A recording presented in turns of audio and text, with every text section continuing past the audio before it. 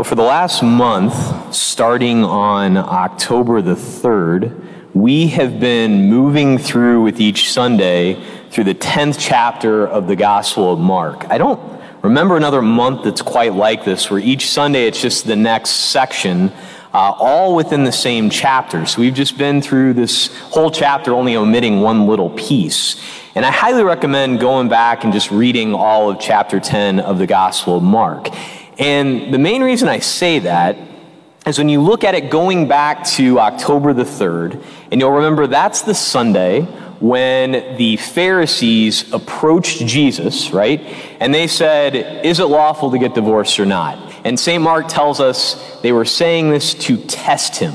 So you get that type of approach. They're coming to put him to the test.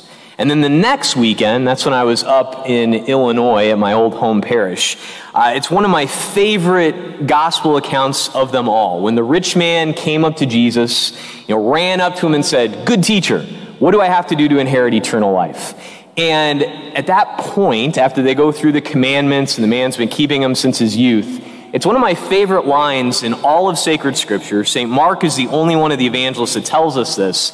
It says, "And Jesus, looking at him, loved him." It's so great. And I got to tell you, just as an aside, that Sunday at my home parish, the deacon was preaching that weekend, and it was killing me because I wanted to get up there and talk about it because I love that gospel so much.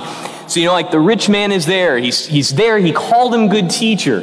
He's all these things he's done. Jesus looked at him and loved him.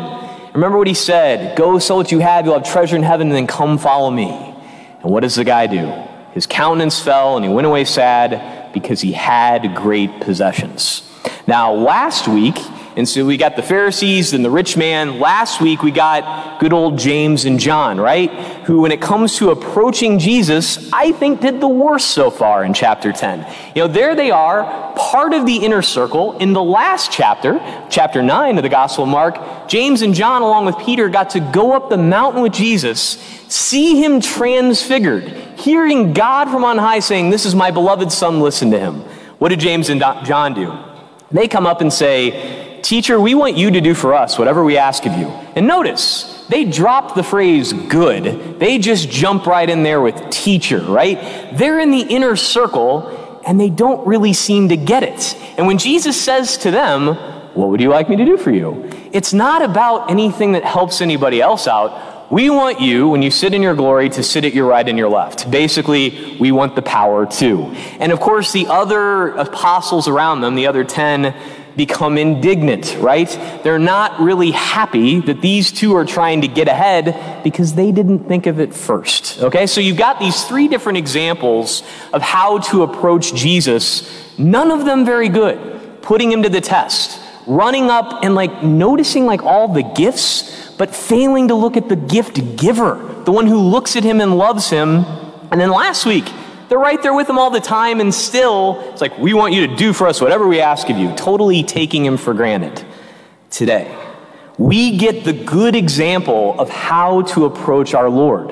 And notice, it comes from a blind beggar sitting on the side of the road, right? Bartimaeus, who, in the midst of obstacles, both internal, his own poverty and blindness, and external, and notice who it is who tells him to be quiet, to be silent, or throw in there whatever strong way of telling people to stop talking you would like. Notice who it is. The disciples and the crowd following Jesus. Not exactly a banner move for the early church, right? There's this guy, and they have seen Jesus cure blind people, and what do? Be quiet, leave him alone, right? But what does Bartimaeus do? He calls out all the more, "Jesus, Son of David, have pity on me." Doing better than just putting him to the test. Not even just calling him good teacher, not just kind of seeing what we can get out of this, not taking him for granted, but calling out with reverence and love, "Jesus, Son of David, have pity on me." What does this show us? When you think about the ways that Jesus is approached, right? Put to the test by the learned class, the Pharisees. They're the theologians of the day, right? Studying all the time, but just putting him to the test. Then you've got the rich man who's coming. He's all about the possessions. He's looking at love incarnate, who's looking back at him in love, and he still goes away sad. doesn't understand the deeper meaning of things, doesn't understand how good he has it because he's so tied up with his stuff and how he appears to everybody else. Then you get the ones who want power and prestige and take Jesus for granted. Today, with the blind man, he shows us this fact, my friends, to come into the doors of this church, to approach Christ. You don't have to have it all together, right? You don't have to be a theologian. You don't have to be rich. You don't even have to be in like the inner circle of like the holy crew who's here all the time. What do you have to be? Quite frankly, what we all really are, blind beggars, right? We all need our Lord's help. None of us knows exactly what's coming next. On a certain level, we're all blind, right? And yet, look at what Bartimaeus is doing, calling out to Christ. And that's what we have to do as well. And you know by looking at this is so much more than just a physical healing. It is that. Bartimaeus can then see. He's then walking, right? But this is deeper. And you can tell because Bartimaeus is even benefiting from this right now. He's not really using the eyes that much anymore. He did die, but he can see our Lord. And notice what happens when Jesus cures him. He says to him, "Go your way, your faith has saved you." Immediately he received his sight and followed him on the way. After this, Bartimaeus' way becomes the way of following Christ. All of a sudden, it's not about, where he is, how he's the learned class like the Pharisees, putting the test. He's not rich. He's not part of the inner circle. He is now a disciple of Christ. And what this means for us, my friends, is that all of us are called into the same thing. You may not know all sorts of things in theology. You may not feel like part of the inner circle. You might not be rich, but you are called in the same way as Bartimaeus to come to our Lord, to reach out to him, to call to him, "Master, I want to see." And to recognize that we need that help, to call out to him all the time is so important. And I'll tell you, I hear all the time from different people like, "Father, I don't really like to pray because my mind wanders. I'm not really focused. There's people who are better praying than me." Guess what? None of us focus very well, right? We're not robots. We don't come in here and have like laser-like focus up onto the altar. When you come in here, you're going to be thinking about other things from time to time, right? That's part of being human. And the fact of the matter is, our Lord loves us. He wants you to bring those things to him. Put it in relation to other relationships, right? Now, I got to go up and spend time with my family. You knew I'd bring my niece and nephews into it. It's what I do, right? So if they're spending time with me, and little 7-year-old David seems to be a little bit distracted, he's looking at other things, I'm not going to go, "You get out of here. I don't want to spend time with you if you're not focused on me," right? It just doesn't happen that way, right? It's the same thing with our Lord. When we come to him and we bring all the different things that we have going on in our life, the obstacles that are personal and exterior, he wants to hear about them. He wants us to ask him, "Master, I want to see. How does this fit into my life? How do I turn my way into your way?" Following you, calling out to him is so important. And we all need to do it. We all need, in our blindness, in our poverty, to call out to the one who loves us. And the thing I would say too, notice, like I said, about the church, the disciples in the crowd around Christ. At first, they botch it, right? As Bartimaeus is calling out, they tell him to be quiet. Just like last week, we had James and John. Not exactly great examples last week, but our Lord doesn't give up on them.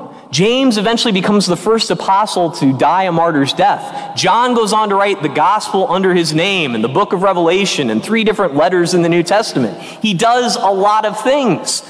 Our Lord doesn't give up on the church here either. They start off messing up, and then Jesus doesn't say, "All right, you morons, get out of here. I'm going to go to Bartimaeus myself." No, he says, "Call him." He still uses the church. They start to get it. Take courage, get up. Jesus is calling you. If you look at the history of the church through the years, the same things happen. Sometimes we're doing great. Sometimes we're really not. But nevertheless, in good times and in bad, in peaceful times and rocky times, what do we have to do? We have to be like Bartimaeus. We have to keep calling out to our Lord, asking him for that grace to be able to see, to keep being reverent and loving him, not to take him for granted, not to put him to the test, but to show in that love that we trust him. And here's the incredible thing too. As Bartimaeus does that, he gives them this good example, right? He starts following him on the way. My friends, we're all part of the body of Christ. We're all part of the church. We are called to love our Lord and to be with him. Do we already have it all figured out? No, but that's okay. It keeps going with time. If you notice, if you look back on this whole 10th chapter of the Gospel of Mark, what's the common denominator? All of these people are approaching him. Yeah, they're not doing it very good most of the time until Bartimaeus. The common denominator is Christ. He's present through it all. He's able to sympathize with our weakness. He's in the midst of all of this with us.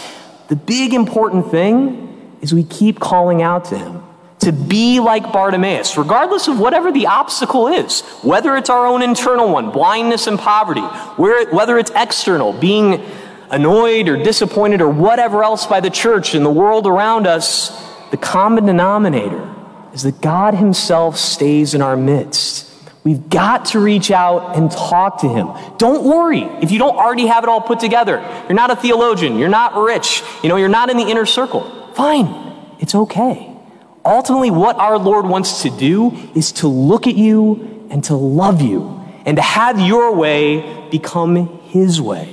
And the more that you do that, the more that you're like Bartimaeus, then right now, all of us have the chance to keep making the church of our age one that is in love with Christ, who's in love with us. Notice that Bartimaeus follows on the way and has an influence on those around him, and even has an influence on us today. Let's ask for that grace to be like him, to be persistent, to call out with that reverent love every single day, Master, I want to see. Praise be Jesus Christ, now and forever.